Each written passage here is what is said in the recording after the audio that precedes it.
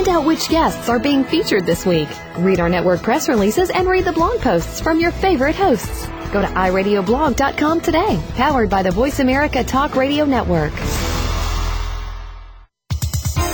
The following program is being brought to you on the Voice America Health and Wellness Channel. For more information about our network and to check our additional show hosts and topics of interest, please visit voiceamericahealth.com. The Voice America Talk Radio Network is the worldwide leader in live Internet talk radio. Visit voiceamerica.com. The views and ideas expressed on the following program are strictly those of the host or guests and do not necessarily reflect the views and ideas held by the Voice America Talk Radio Network, its staff, and management.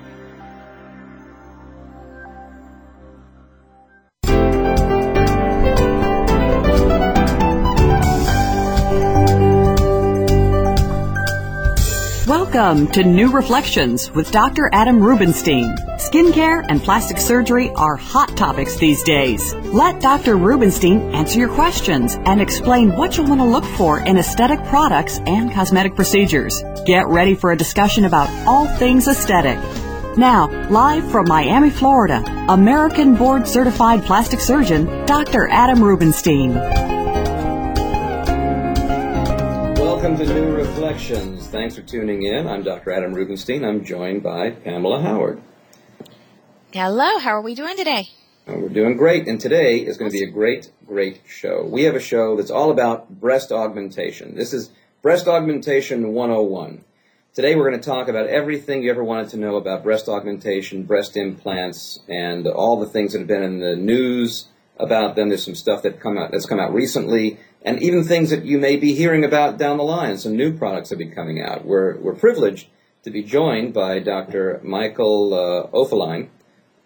He's going to be joining us in just a little while. He's the vice president of, one of the vice presidents of Allergan. Allergan makes breast implants, among many other things, including Botox and lots of other stuff. But we're going to have him on to talk about Allergan's breast implant line, and he will tell us all about what they've got and what's coming up in the future. For now, let's talk about breast augmentation. This is one of the most popular procedures done year after year. Thousands and thousands, hundreds of thousands of breast augmentations are done annually. And there's over 10 million women in the world that have had breast augmentation done. When someone comes to me for a breast augmentation, we spend a lot of time talking about all the different options. So let's go through what I call Breast Augmentation 101. A breast implant can be put in 4 different approaches. You can 4 different incisions. You can do it at the edge of the areola. It's called the periareolar approach. You can do it underneath the breast. It's called the inframammary fold, or the inframammary approach. You can do it in the underarm area, which is called the axillary approach, or you can do it in the belly button, which is called the umbilical approach. Now, the umbilical approach, also called the tuba, transumbilical breast augmentation, is not one of my favorite procedures. I don't do it, and I don't actually recommend it for most patients. If you really, really like the idea and you want to do it, it can be done, and it can be done safely, and you can get good results with it. But there are some issues that I personally don't like, which is why I don't do that operation. The issues that I see with the umbilical approach are it leaves a visible scar around the belly button, and you're operating blind through a tunnel. It's all done by feel and blindly. If there's bleeding around the pocket, you can't see it and you can't directly control it. You don't really have direct control of the dissection of the pocket. And one of the more important problems that I have with it is you void the warranty on the implant when you put it in that way, because they're not really made to be put in that way. So for all those reasons, I don't recommend the umbilical approach, and I personally don't perform it. The other 3 I do on a regular basis, but it depends upon the patient as to what the best choice is. And generally speaking, I prefer the periareolar approach, or putting the incision at the edge of the areola. The areola is usually a little darker than the surrounding skin, and that is a nice contrast to hide the scar. Generally speaking, after you've healed, that scar is pretty much invisible. It really is not easily seen, and in some cases, you can hardly see it at all even when you're looking for it. Also, that gives me direct access to get down through the breast tissue and into the muscle, and I can shape the pocket well. I have absolute control of everything I'm doing. That is a good way to approach the operation, in my opinion, and it works well for just about any type of breast. It also doesn't get changed by the positioning of the breast. And I mention that because when we talk about putting the incision underneath the breast, or in the inframammary fold, as it's called, you got to guess where that fold is going to end up after you put the implants in order to hide it properly where it really ought to be. I mean, you hope when you make that incision, at the end of the operation, the incision is going to end up exactly in that fold. So when the breast sits naturally and it has that little bit of gentle sag, the fold of the skin together is going to hide where the scar is. But when you're dealing with a woman that has smaller breasts and you're making their breasts larger, you very well may be moving where that fold is. Because if you have a small breast, you're making it bigger, the distance from the nipple to the fold underneath the breast is going to get longer. It's going to get bigger as the breast gets bigger. So that fold is actually going to physically move downward a little bit. And you have to plan your incision a little lower than where the actual fold is before you put the implant in to try and get it to sit exactly in the fold. Now, surgeons that do this a lot are pretty good at it, but we're never 100% accurate. So sometimes you will have an incision that ends up being a little bit on the base of the breast, a little too high, or an incision that ends up being a little bit below the fold, which is a little too low. And for that reason, especially when I'm dealing with a smaller breasted patient that wants to get bigger, I prefer to put the incision around the areola so I don't have to worry about where that fold's going to end up. And then the axillary approach seems like a great approach, and it can be. The axillary approach is when you're doing it through the underarm. Now, there are some limitations of that. You're operating through a tunnel, although it's not blind. You can see. We use an endoscope, and that allows us to get real close and see everything well. We are operating at a distance, which isn't that big an issue, but you just don't have quite the same control with the axillary approach as you do with the other incisions. And the real reason that I don't do that often down here, I really only do it by patient special request if they decided that they like the idea of it and they want it more than the other approaches. I don't recommend it down here in Miami because down here it's warm most of the year, and folks wear a lot of tank tops and sleeveless things, and their underarms show. If you have a really well-healed incision, you really can't see it. It's a nice place to hide a scar if it heals well. But if it doesn't heal well, and you have a little bit of a thick or dark scar there, you're going to be showing everybody you have breast implants every time you scratch your head or you point at something or you reach for something. So it's just not a great thing to have down here in Miami or any other warm climate area if the scars don't go well. Have you ever seen that before, Pamela? My breast augmentation incisions are in my axilla.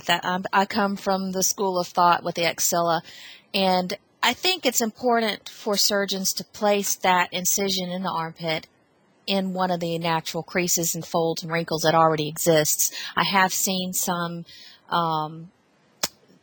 certain skin types where that incision might not be great, but when you have darker skin types, you got to be very diligent where you put the incision anywhere on them.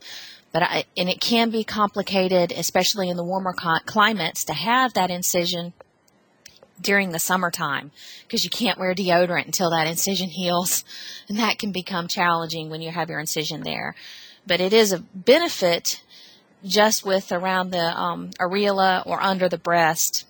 I agree, that incision can be great, but it's really up to the patient and what's best for them. Yeah. Yeah, I always leave it up to the patient to decide. But if the scar does not heal well, if you got to have a bad scar, having it at the edge of the areola is more discreet than having it in your underarm. Absolutely. So, and you can even wear pasties. Folks down here like to go to the beach and wear almost nothing, and they can do that and not actually show their scar. Then we come to, you go under the muscle, you go over the muscle. And I do 95+% of my implants under the muscle. The reason I do that is it's a more natural looking result. And I think the implant being optimal position. Yeah, I think the under the muscle helps you look more natural. It helps it protect the implant. It's just a nice way to have the implant sitting. So I prefer to put it under the muscle in most cases. And the only time I'll put it over the muscle is when the patient is really active with their muscle. We're talking about a professional athlete, a gymnast. I had a trapeze artist once. People that use that muscle at a really high level, swimmers, for example. And those patients use their muscles on a very high level, and so by disturbing them, by interrupting the muscle or dividing it to put the implant in, may not be the best choice. So for those folks, we end up putting it, also with bodybuilders, where they're being judged in the form and the shape of the muscle, we generally leave the muscle intact and put the implants over the muscle. But for most patients, I think going under the muscle is going to be the best look and the best just physiologic place to have the implant, having that nice piece of muscle on top of it. The one thing I want to make clear, we're going to be going to break in just a moment. One thing I want to make clear is that an augmentation is not a lift. If you're thinking about having an augmentation and you have a little bit of a sag to your breast, it's important that you understand even putting in a huge implant is not going to give you a lift. That's kind of a misunderstanding a lot of people have. They think, I'll just get a big implant, it'll look fine. Not really. If you have a sagging breast and you put a big implant in, what you end up with is a bigger sagging breast. But if you have sag and you do a lift, you're going to have a nicer looking breast. So if there's a sag, chances are, if there's enough sagging in the breast, or what we call medically ptosis, you're going to need to have a lift. Bear that in mind if you're thinking about having a breast augmentation.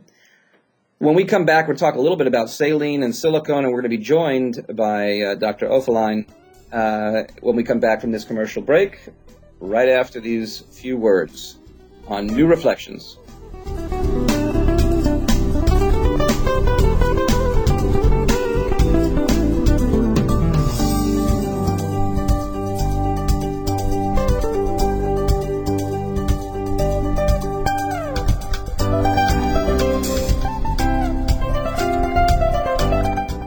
Your life, your health, your network. This is Voice America Health and Wellness. Cosmetic surgery is a big deal. Make sure you do your homework. Why? This is not my car I'm working on. I may settle for an okay job on that, but I won't settle for anything less when it comes to my body. Do your homework. My doctor trained with world-renowned plastic surgeons. My doctor is a fully board-certified plastic surgeon. My doctor is an MD and on staff at several Florida hospitals. My doctor is an associate professor of surgery at a major university. My doctor is Adam Rubenstein. People pick a doctor based on trust. You can trust Dr. Rubenstein. He has the experience, knowledge, and artistic touch you're looking for.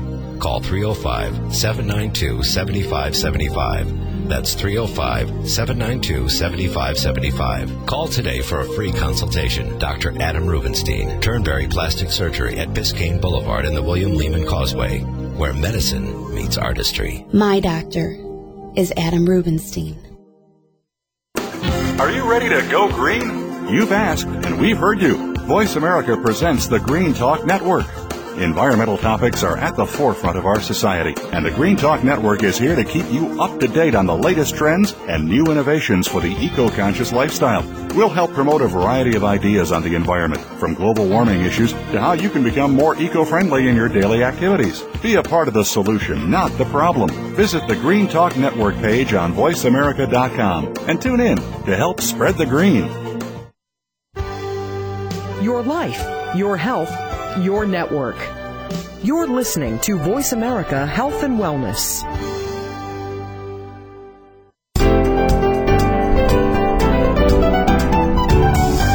You are listening to New Reflections with Dr. Adam Rubenstein.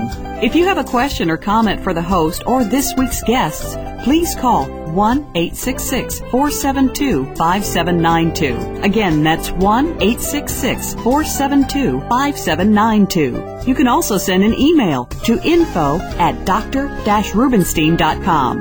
That's info@dr-rubenstein.com. Now, back to New Reflections. Welcome back to New Reflections. We're talking about breast augmentation, and we were just discussing some of the things that you may want to think about when you're considering having breast augmentation, the different incisions, whether you go under or over the muscle. We're going to get back to more things that you need to think about, more information about breast augmentation. But let's talk a little bit about breast implants. We were going to get into saline versus silicone implants, and we're going to do that when we go to our guest, Dr. Michael Oefelein. Dr. Oefelein is the vice president of many things, among them global medical affairs for Allergan. Allergan is one of the largest manufacturers of breast implants in the world, and we're privileged to have Dr. Oefelein with us. Good morning, good afternoon. I guess you're in the West Coast, so it's good morning, Dr. Oefelein. Thank you, Dr. Rubenstein. It's a pleasure to be here. Well, it's great to have you. I appreciate you coming on the show. Allergan has something that's unique for folks that are thinking about having breast augmentation. And I think it's a great tool for people to use to decide what size they think they might like to be. Tell us about it. You have a home sizing kit that you make available to the patients.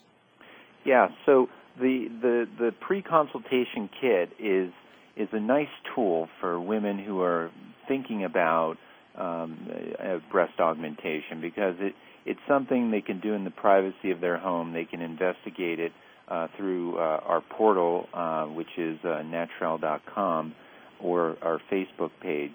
And it allows a woman to try on different sizes, go through the educational material, and have a private assessment of her new image. And I think this is very valuable in the decision-making process. Yeah, I think it's a terrific tool for people to use. It's a nice way to take some time and get some sense for volume. For those of you who may not fully understand what it is, this kit comes with a bra that you can use and then fill with these small sachets, little fluid-filled pockets. And by using them, it gives you some idea of what you might look like with varying amounts of augmentation. So you can do this at home. You stand in front of the mirror, put a shirt on over it, and try out different sizes and see exactly how you might look. Now, if someone wanted to order it, you mentioned Natrel.com. They can go there, or maybe submit something through your Facebook page. What is the cost of getting this sent to you? So the pre-consultation kit is, I think, $39.99 plus a $5 shipping fee. So it's a very nice value, and on the website there's additional educational values regarding breast implant choices and issues regarding warranties, issues regarding frequently asked questions and the like, all of which make it a nice value to go visit. Yeah, I think it's a worthwhile investment. $45 to get the peace of mind knowing that you have some sense for what you're going to look like. Now, this is something that a lot of doctors do in their office, have been doing it for years, which is using old implants. Never been in anybody, don't worry, we're not recycling these things. But these are sample implants that you can use and insert into your bra during a consultation and get some sense for how big you might be. But we'll talk a little bit later in the show about what my thoughts are on trying to find exactly the right size, because one thing that's important, I think, to mention since we're talking about this is not a way to tell your surgeon exactly the volume that you want to have. What it is a good sense for you to get an idea of how big or medium or small you imagine your augmentation should be, because there's nothing exact about putting these little pockets of fluid into the bra and guessing a volume, nor really is there anything exact about taking implants of a certain size and testing different ones out and getting an idea of which one you like best, because frankly, what it looks like in your bra is not what it's going to look like in the operating room. So you just need to bear that in mind, but it is a great tool. Now, tell me a little bit about the implants that Allergan has available. I know, of course, there's always the saline-filled and the silicone. Tell us about your offerings of implants. So Allergan has a very broad and diversified collection of implants, including multiple different sizes, styles, projections, and volumes. And the implants come with different fills, so you can have a saline-filled implant or a silicone-filled gel implant, and different surfaces, which could be smooth or rough or textured. And all of these create a nice collection of choices for the patient and the surgeon. As you were speaking to technical issues earlier, whether or not you put the implant underneath the muscle or above the muscle, all of these weigh into the decision-making to have the best outcome, individualizing therapy based on the woman's activities, as you were speaking to Dr. Rubenstein, and how those lifestyle choices play into the type, style, and feel and texture of the implant are very, very important. Yeah, you have to take all that stuff into account. I mean, a person's lifestyle is important. As I was saying, if you have a gymnast or a bodybuilder that makes their livelihood out of standing up on a stage and showing off their muscles, might not be someone you want to be dividing the muscles on. And there is some consideration whether you're going to use a smooth or textured implant or what type of profile. And actually, I find that the profile is one of the more important choices you're going to make. And by profile, for everyone listening, what I mean is the amount of projection of the implant. With Allergan implants, they come with three. When you're talking about round implants, they come with three projections. There's sort of a low, medium, and high profile. And in my practice, I either use the medium profile or the high profile. And of course, there are lots of other choices. There really is a huge variety of implants that can be used. But by thinking about high profile and moderate profile, one thing to mention is that the higher profile implant gives you more projection, but it's more narrow. So for very thin or narrow-chested women, sometimes using the high profile is a good choice, even if you're not looking for that added projection, just so you don't create too wide a breast on a small chest.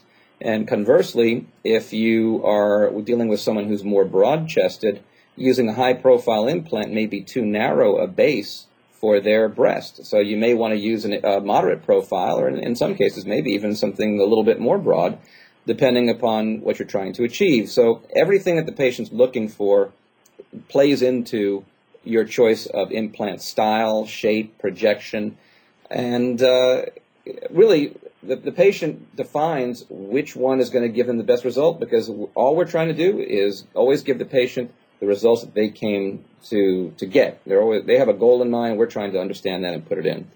Now, it seems like, and tell me if I'm wrong, I believe that you guys have a variety of implants that are exactly the same, meaning that the saline versus silicone. If I wanted to use a silicone implant to achieve something, you have virtually the equivalent implant in saline and silicone variety, so that no matter which the patient decides that they're more comfortable with, we can still get the same look.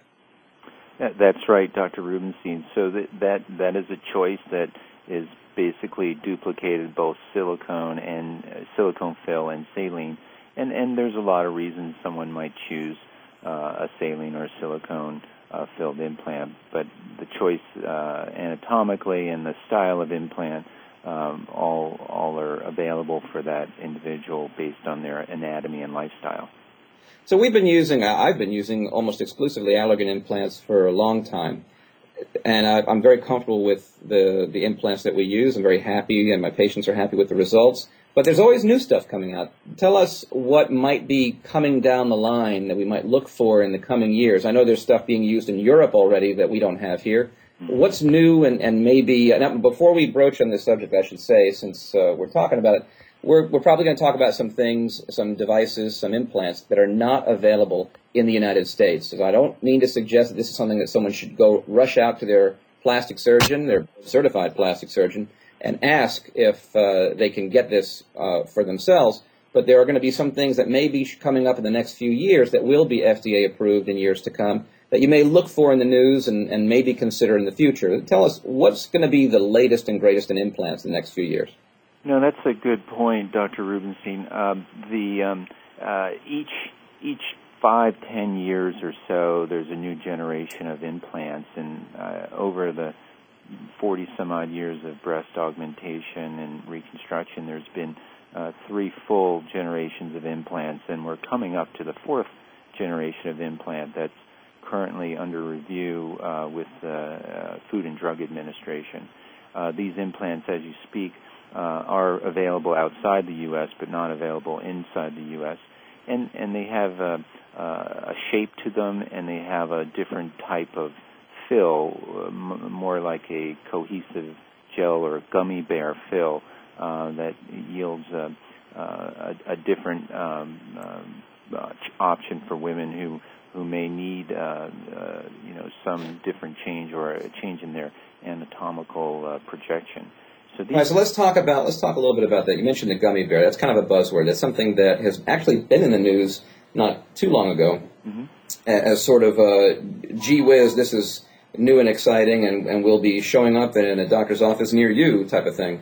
The gummy bear implants speak to implants that are really, really thick in silicone, meaning that if you can cut a piece of pie out of them, you cut a little wedge out of the implant, the rest of the implant kind of keeps the shape of a pie with a wedge cut out. It doesn't flow or begin to bulge or pour out the way that the first generation silicone implants would have just poured forth as soon as you cut the shell.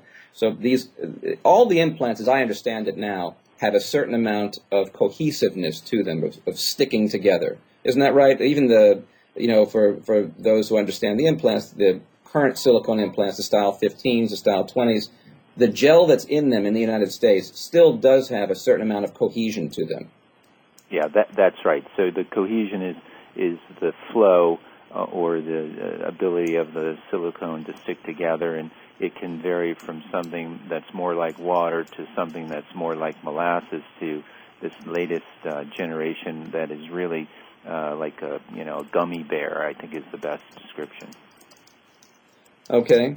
Well, the thing the gummy bear thing is what always makes things clear, because you can kind of envision how much a gummy bear holds its shape. And so these new implants are going to be even more firm than the current implants in terms of holding their shape, yet still somewhat soft to the touch, right? Yes, that's the goal, to have a fantastic aesthetic result, but also achieve the anatomical projection and shape that the woman desires. Okay.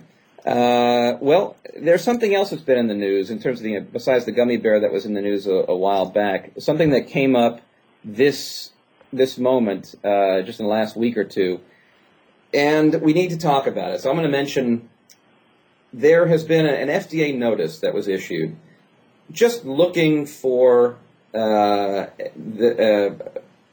association. Apparently there's been an association with breast implants, whether they're saline or silicone. It hasn't been differentiated, but women with breast implants and a very rare condition called ALCL. And ALCL stands for anaplastic large cell lymphoma. This condition has been diagnosed in anywhere from 34 to 60 women throughout the world, is my understanding. 34, I believe, is the number in the United States, and there have been some cases outside the United States. There's some question as to whether some cases are being double counted, but there's at least 34 cases and maybe as many as 60 in the world. And it doesn't seem like a whole lot of cases when you're talking about over 10 million women with breast implants, but there's a couple interesting things about this. One is that this condition is detectable in the fluid that sits around the implant, because there's always a little bit of natural fluid there, and in the capsule or the scar tissue that forms around the implant. It's a natural response in the body. And by testing that fluid or that scar tissue, the capsule, that's where the diagnosis has been made in these patients. And the symptoms that come on when women have gotten this problem have been a pretty large filling of fluid, something we call a seroma, sort of like a little water balloon growing in the breast where this fluid is being made and expanding, so you're getting a little pocket filled with fluid. And that becomes painful and uncomfortable just because of the pressure of the fluid going. And that's the first sign that I'm aware of people that have noticed and then that gone on to be diagnosed with ALCL. And in fact, that condition is cured, as far as we understand, by removing that fluid, the implant, and the capsule, and even in some cases, an implant has been put back in, so the patient's never really without a breast implant, but they do have to get exchanged and cleaned out and have all that tissue removed to what we believe to be cured of this condition. Now, tell me, I know Allergan is anxious to help with the registry that has been set up by the American Society of Plastic Surgeons and the American Society for Aesthetic Plastic Surgery. what is and what will be Allergan's role in monitoring this and making sure that we continue to provide safe procedures for our patients? Yeah. Oh, thank you, Dr. Rubenstein, for bringing this up. Yes, on January 26th, the FDA communicated a possible safety concern, and this is not an unusual event for the FDA to alert consumers and physicians as to a possible safety issue.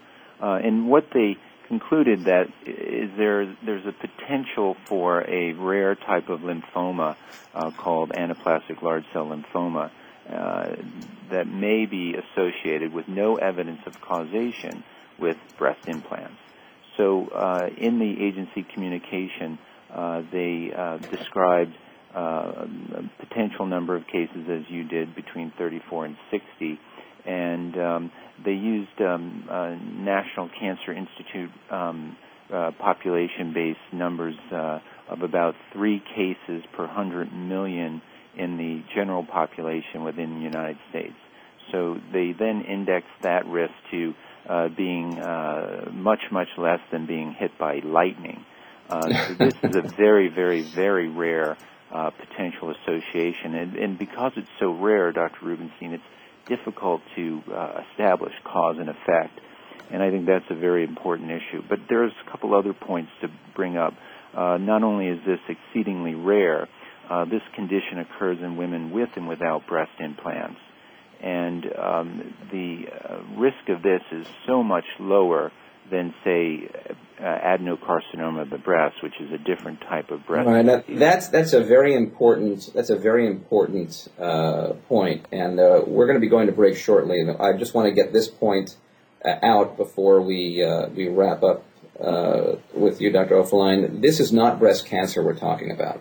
ALCL is not breast cancer. These implants, in fact, saline nor silicone implants at any time throughout the history of implants and breast augmentation has never been linked to breast cancer. It is not an increased risk for breast cancer. In fact, there's even been a paper in the past that suggested that your self-exams are easier to do because of the implant pushing the breast tissue forward. I don't know if that's true, but I would certainly say that it's not something that has ever been shown to increase risk for breast cancer. ALCL is a very, very rare and specific thing. We'll talk about it a little bit more, but of course, I know that Allergan is committed to producing the safest and best implants to help patients get great results. I love using the Allergan products. I continue to use them every day in my office. I know thousands and thousands of surgeons do worldwide. I want to thank you so much for coming on the show, and it's great to have Allergan participate and give us the information. I'm looking forward to seeing more of those gummy bear, or what we've come to call form-stable implants. They may be something that could be exciting for the future, but right now I'm real happy with what you guys give us. Well, thank you, Adam. We're very happy to be on the show and support you and your customers' needs, and it's a pleasure. Thanks again. Thanks for coming on the show, Dr. Oefelein. Remember, if you're interested in getting one of those pre-consultation kits, you can go to Natrel.com. I'm sure you can find it if you navigate through Allergan.com. You can also find them on Facebook, on the Allergan Facebook page. When we come back from the break, we're going to talk a little bit more about this ALCL business and the FDA's notification, and then we're going to go on and continue talking about all the things you should think about if you're thinking about having breast augmentation. Join us after this short break on New Reflections.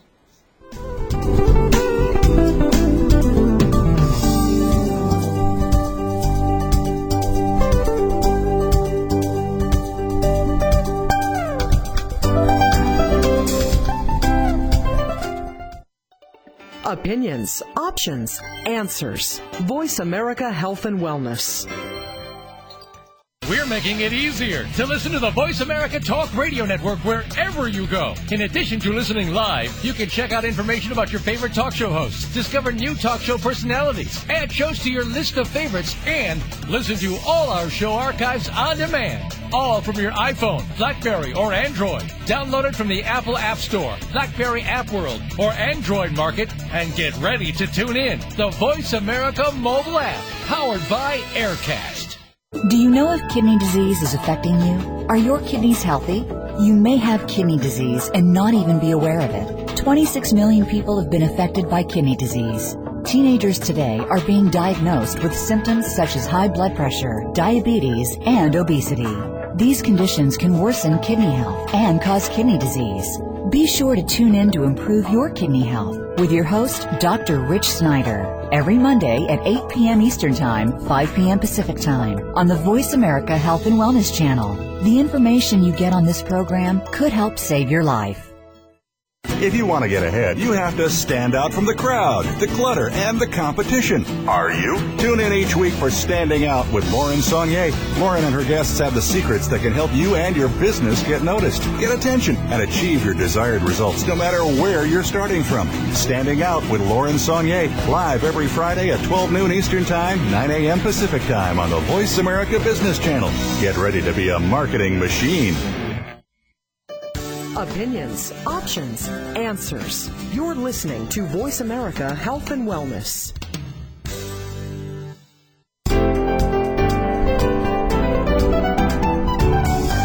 You are listening to New Reflections with Dr. Adam Rubenstein. If you have a question or comment for the host or this week's guests, please call 1-866-472-5792. Again, that's 1-866-472-5792. You can also send an email to info@dr-rubenstein.com. That's info@dr-rubenstein.com. Now, back to New Reflections. Welcome back to New Reflections. We were just talking with Dr. Oefelein from Allergan, who told us all about the Allergan's breast implant offerings, and the interesting thing that home pre-consultation kit you may want to look into. Another thing we got into was ALCL, which again is something that has been now possibly related to women with breast implants by the FDA, but the numbers are staggering. If you think about the odds, it's really a pretty low likelihood that any patient with breast implants is ever going to have to worry about this. The numbers range in terms of the risk of anywhere from 1 in 165,000 to 1 in 500,000 that you're going to have this happen. And I took a moment and I went to look back at the odds of various things happening. So let's take a look. You are more likely to slip and fall in the shower and die than you are to get ALCL diagnosed in your lifetime. And you're also more likely to die in a car accident. You're more likely to get injured from watching fireworks than you are getting this. You're more likely to get hit by lightning. And I saw somewhere that you were possibly more likely to get hit by a falling asteroid than you were to get this condition in association with breast implants. So bear in mind, the odds are really, really low. I don't think this is something that patients with breast implants need to be overly concerned about. And the one thing to bear in mind is, of course, you always have this in your mind if in fact they find some correlation between the breast implants and this condition. The symptoms of getting the condition are not subtle. It's something that happens that you will know. You'll get fluid built up around the implant. That's usually the first sign, and that usually leads to you going to see your doctor. And if this happens, you can have that fluid and the capsule around the implant and the implant itself removed. You can have it replaced if you wish, or not replaced. But once those things are removed, these patients seem to be completely free of the ALCL.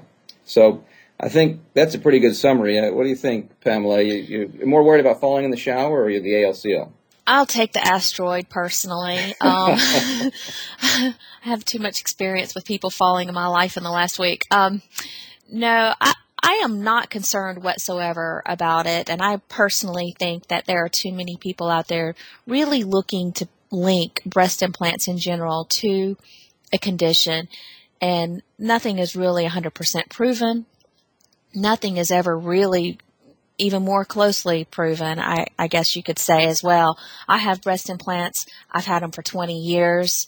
I love them. I think that really women are more conscientious of their breast health with breast implants, and there are some reports out there that do indicate that women with breast implants are more likely to go get a mammogram than the women with not. Sure, I'm sure that's true, and we also mentioned how the self-exams are purported to be somewhat easier when you have the implant behind the breast tissue and behind the muscle, pushing everything forward. You're able to feel things more easily.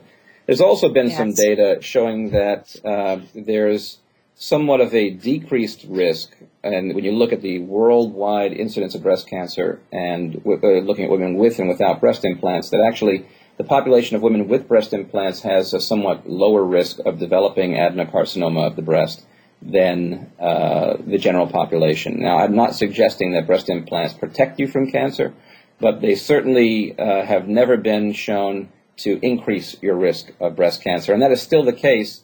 ALCL is not a form of breast cancer, and it's exceedingly, exceedingly rare. In fact, talking about breast cancer, that 1 in 9 women in the United States will develop breast cancer. 1 in 9. We're talking about ALCL. The chances of a woman with breast implants developing ALCL is anywhere from 1 in 165,000 to 1 in 500,000. So you have a tremendously higher likelihood, whether you have or don't have breast implants, of developing breast cancer than you do if you have breast implants ever worrying about ALCL. So I think that puts things in perspective. Let's get back to our breast augmentation 101. We were just talking about saline versus silicone right before we spoke with Dr. Oefelein. In my practice, I generally recommend silicone implants for the softest and most natural look and feel. Now, this is a discussion that we have with our patients really since around 2007, when the FDA released the use of silicone implants for general purposes, for using for cosmetic cases like breast augmentation. So it's sort of a conversation we're really only having the last 4 years or so with our breast augmentation patients, but we've been using silicone implants since their inception for breast reconstruction and in cases where you're doing a sort of semi-reconstruction and semi-cosmetic procedures like a lift and augmentation.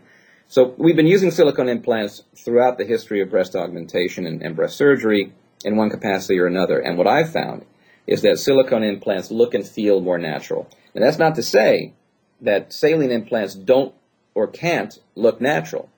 They can look great. And for many years, all we used in the United States for breast augmentation were saline implants, and the results were fabulous. I mean, do you have saline or silicone, Pamela? I have saline, and I personally cannot wait to have mine exchanged to silicone because I'm on my third set. This is my third set of saline, and there is a downside to saline, and that's the life of the implant. And you've had some ruptures, you had some failures of the implant? I haven't had complete blowouts, as I would refer to it. No flat tires? I haven't had complete flats, but what I don't like is the evaporation effect. You know, these are a saltwater product inside a very warm body, and they lose volume over time. And as that volume is lost, the size is decreased, and then you develop rippling. And that's where I am. I cannot wait to go to silicone. Well, that can happen. I think rippling is a good thing to bring up. There's a lot more likelihood. And rippling, we should tell everybody, rippling is it sort of looks like waves in the skin, little ripples or indentations in a row in the skin. And it's something you can see through the skin in the shape of the implant. You also see more rippling with textured implants because the textured surface sticks to the tissue inside. It doesn't flow quite as well, so it pulls the skin down with it. And so you'll see more rippling generally with textured implants. You also see more rippling with saline implants versus silicone. Silicone seems to flow a little bit nicer, and in my experience anyway, I've seen less rippling issues. In fact, I don't think I've ever had to remove or exchange a silicone implant for rippling. Yeah, I haven't seen that either, and that's one of the reasons why I'm looking forward to going to silicone on my next round. And another thing that I've heard from my patients, when I take a patient that has saline implants and we go ahead and exchange to silicone, a lot of them tell me that when they had saline implants, they were really aware of having an implant, but they always felt like there was something in there. But when they switched to silicone, because of its flow, because of how soft it is against your tissue, they suddenly didn't feel like they had anything in them. I've heard that as well. Of course, I can't speak on that experience. One day I will. But well, maybe next year when we do the breast augmentation show, you can tell us. We'll just film it and go live, huh? Oh, there you go. Maybe we'll be doing a video. Maybe we'll be doing a TV episode at that time. We'll do a documentary, huh? That's right. We can do it. Why don't we can film it and put it on the show, right? Okay. We could do that. We're going to go to break very soon. I want to mention three things. When I do my consultations, there are three things that patients always want to hear about when they're thinking about having breast augmentation. There's always these three questions, and that is having to do with breastfeeding, the sensation in their nipple, and being able to detect cancer. We're going to discuss all three of those things when we come back from the break. Join us after this short break on New Reflections.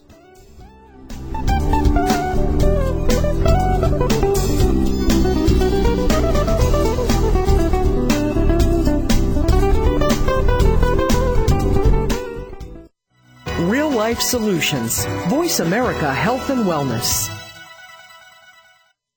It's all Arizona, all over the world. If you're a local Arizona high school sports fan, or if you're a transplanted fan somewhere else in the world, have we got a show for you. The first internet sports radio talk show focusing solely on high school sports is The Coach's Corner with Scott Lovely. Tune in to talk about your favorite teams, players, or coaches. It's 100% Arizona high school sports coverage and a little bit more. Tune in Mondays at 4 p.m. Pacific Time, 7 p.m. Eastern to the Voice America Sports Channel.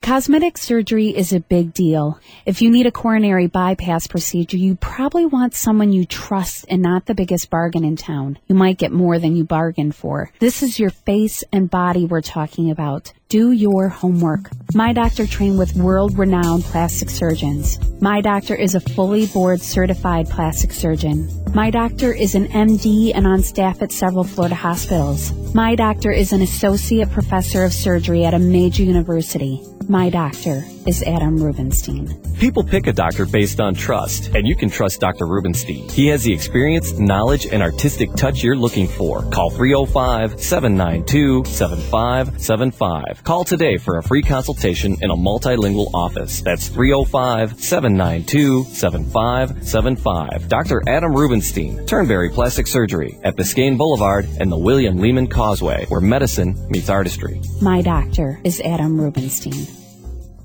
Opinions, options, answers. You're listening to Voice America Health and Wellness.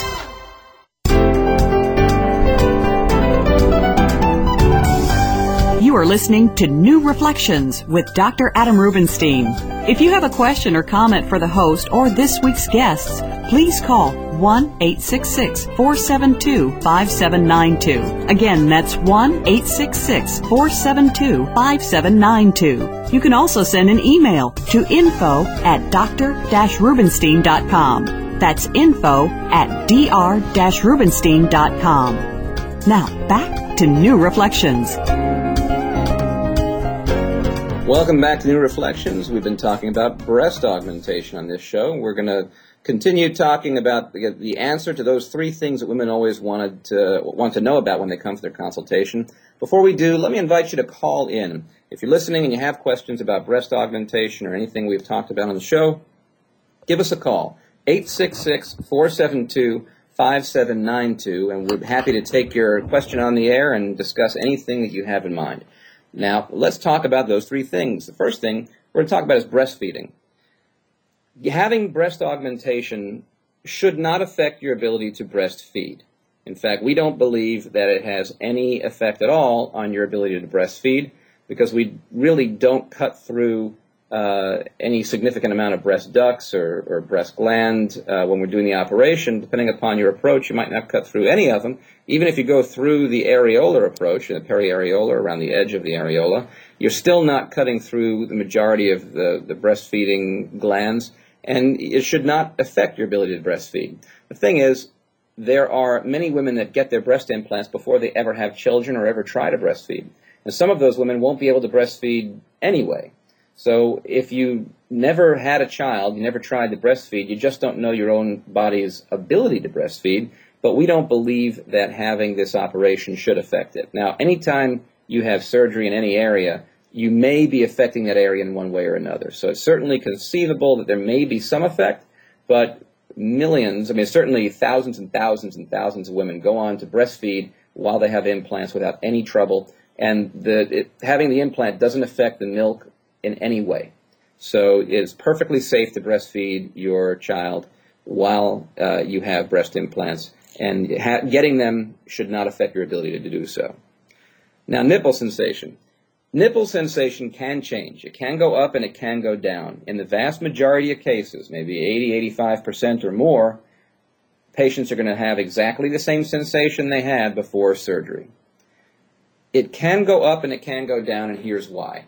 The nerve that gives you sensation to the nipple starts out, of course, it runs from around your back, from your spine. It runs around your back, around the side of your chest, and then enters the side of the breast and goes up into the nipple. It's in the outer part of the breast, in the part towards the side of your chest, where those nerves are exposed during breast augmentation. And it's when you're making the pocket. And typically, you can't really see those nerves. So if the nerves get stretched when you're having the breast augmentation done, they may get irritated. You may end up with a little bit of hypersensitivity or increased sensation. If the nerves get cut, well, obviously, you may end up with a little decreased sensation. And there's really no way to know when it's happening during surgery, generally speaking, because you can't see these nerves. They're not so easily identified. So with good technique and just gentle operating, in most cases, the vast majority of cases, the sensation to the nipple should be the same as it is before. If it goes up or down after surgery, that is usually temporary, but it can be permanent. There will be a few women that will have a permanent increase in sensation or a permanent decrease in sensation with this operation, but again, the vast majority stays the same. And then the third thing, and we talked about it a little bit already, is cancer detection.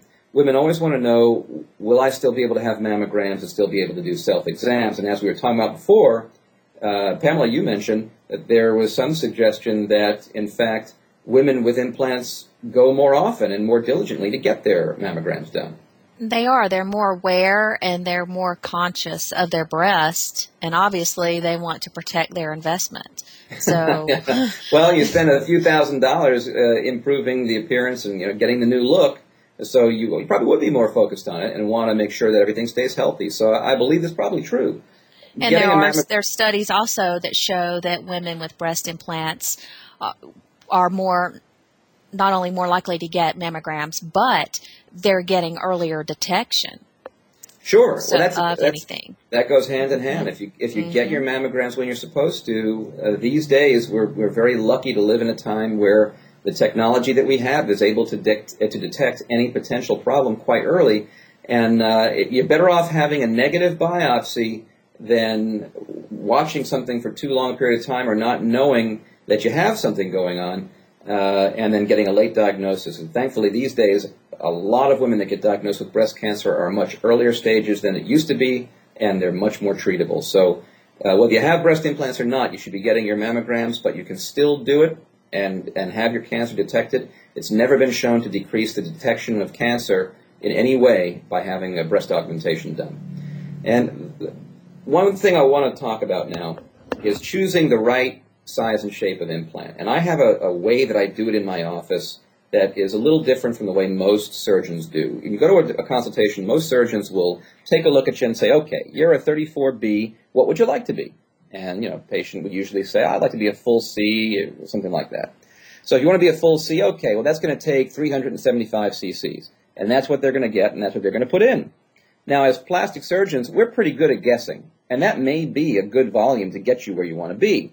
But in my opinion, I believe every patient is so different and their tissue is so different that trying to guess the implant size may be good in 90% of cases, but that means 1 in 10 patients are walking around with a result that might have been better had they done it a little differently. And here's how I like to do it. And this is what I recommend that patients do. Even if your surgeon doesn't ask you to do, you should do some homework. And your homework is this. Go to Playboy, go to Penthouse, anything with naked breast pictures. I want you to flip through and find 5 or 6 pictures that look like something you'd like to have, the type of results that you would like to achieve. And I also want you to find 5 or 6 examples of breast you don't like, because it's going to be real important that your surgeon knows what you think is too big and what you think is too small. Those are just as important as what you want. Now, once you've identified the good and the bad, then you should talk to your surgeon and say, look, doc, this is what I'm looking for. I love this picture here. This is just the size I want. This is just the shape I'm looking for. And over here, this one is way too big. This one's too small. I want to be bigger than that. And I don't like the shape of this one. It looks too fake, or it doesn't look fake enough, or whatever it is you're looking for. And that process will help you focus, and it will help your surgeon focus. Now, the way that I do the surgery is also a little different. I take those pictures and I put them on the wall in the operating room. And when I'm doing the surgery, I make my incision and I make my pocket, and I put a temporary implant in during surgery called a sizer. And I use those sizers. I might use a couple different shapes and sizes of sizers in the same operation. Because what I'm doing with that sizer is blowing it up to lots of different volumes. We sit the patient up while she's sleeping, and I can see on gravity with her head upright and her chest upright what volume is going to match all her favorite pictures on the wall, and we're also avoiding the ones she doesn't like. So I'm trying to focus in on the range that she gave me and the ideal result that she would like to achieve. And once I blow those sizers up to different sizes, I can see 250, I can see 300, I can see 350, and I can see what it's going to look like before I commit to my final implant. Once I see the right shape and size of implant that achieves the very best result for that patient with her breast and her muscle and her tissue, at that moment I know what volume we need to give her the best result. I take out the temporary sizers and I replace them with the permanent implant, and we finish the operation. It does take longer to do that, and that's why most doctors don't like doing that. But in my opinion, it's an extra half hour for me, but it's a lifetime for my patient. So in my opinion, it's better to make that small investment in time for the good of the patient over the long haul. And that helps me, in my practice, give the very best results that are customized to each and every patient. So I know I'm giving every woman that comes in for breast augmentation as close as I can get to their ideal result that they have shown to me.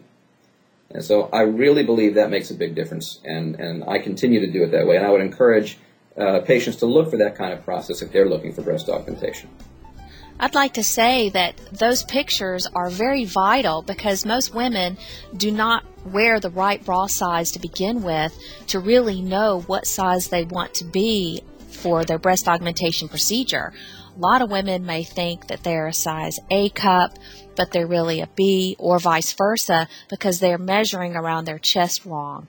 And a C cup on a 34C bra is not the same as a C cup on a 36C or even a 32C. That cup size is very different. So for a patient to come in and say, oh, I want to be a full C, or I want to be a full B even, I've heard so many patients say that, their mental image of what they That's think exactly a full right. B is not what they envision. Yeah, so that's it's very exactly important right. to get that picture, yes. Yeah, the patients get an image. Everyone comes to the office with some sense. I always say a patient has this perfect idea, this image in their head of exactly the way they want to look. And by using those pictures, it helps you translate that image from their head into something that you can see and really understand. So it's a process, whether your surgeon asks you to or not. You really ought to go through that process just for your own benefit, because it'll help you solidify a lot of things about your choices in breast augmentation that you never really thought about before, just by looking at all these pictures and the different shapes and sizes of breasts and the different elements that you'll discover. And you'll find the ones you like will all kind of look the same. You'll really define what you're looking for your ideal result. And it's an important thing to know also, you're exactly right, Pamela. Every C cup is not made the same. Every D cup is not made the same. So when you're done with surgery, if you ask your surgeon to create a full C, well, you know what? You might be a medium C in some bras, a full C in others, and you might be even a small D in some other bras, because they're all cut differently. But the important thing is proportion. And that's why those pictures really play an important role in communicating between you and your doctor. So we've gone through Breast Augmentation 101. You all graduated. Congratulations. Hopefully you learned something on today's show. Next week, we're going to have a really good show. I want everyone to tune in next week. We're going to be talking about plastic surgery disasters. These are all kinds of problems people had going to different places, going to the clinics of plastic surgery that try and rush people in and out, going abroad to other countries, even going to doctors that weren't really plastic surgeons here in this country, in the United States. We're going to talk about many different plastic surgery disasters. This is going to be a great show. You're going to hear some incredible stories that you absolutely will not believe. Join us next week on New Reflections when we talk about plastic surgery disasters. I'm Dr. Adam Rubenstein with Pamela Howard. Thanks for tuning in. We look forward to seeing you next week, Saturday, 12 to 1 Eastern Time, 9 to 10 Pacific, on New Reflections.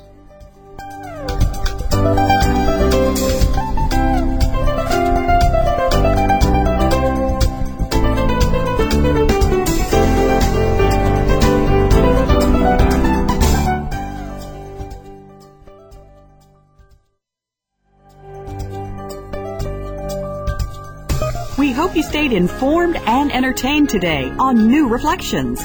Please join your host, Dr. Adam Rubenstein, again next Saturday at 9 a.m. Pacific Time, 12 noon Eastern Time. You can also email the doctor at info@dr-rubenstein.com or visit his website at www.dr-rubenstein.com. And don't forget to join us next Saturday for New Reflections on the Voice America Health and Wellness Channel. Have a beautiful weekend.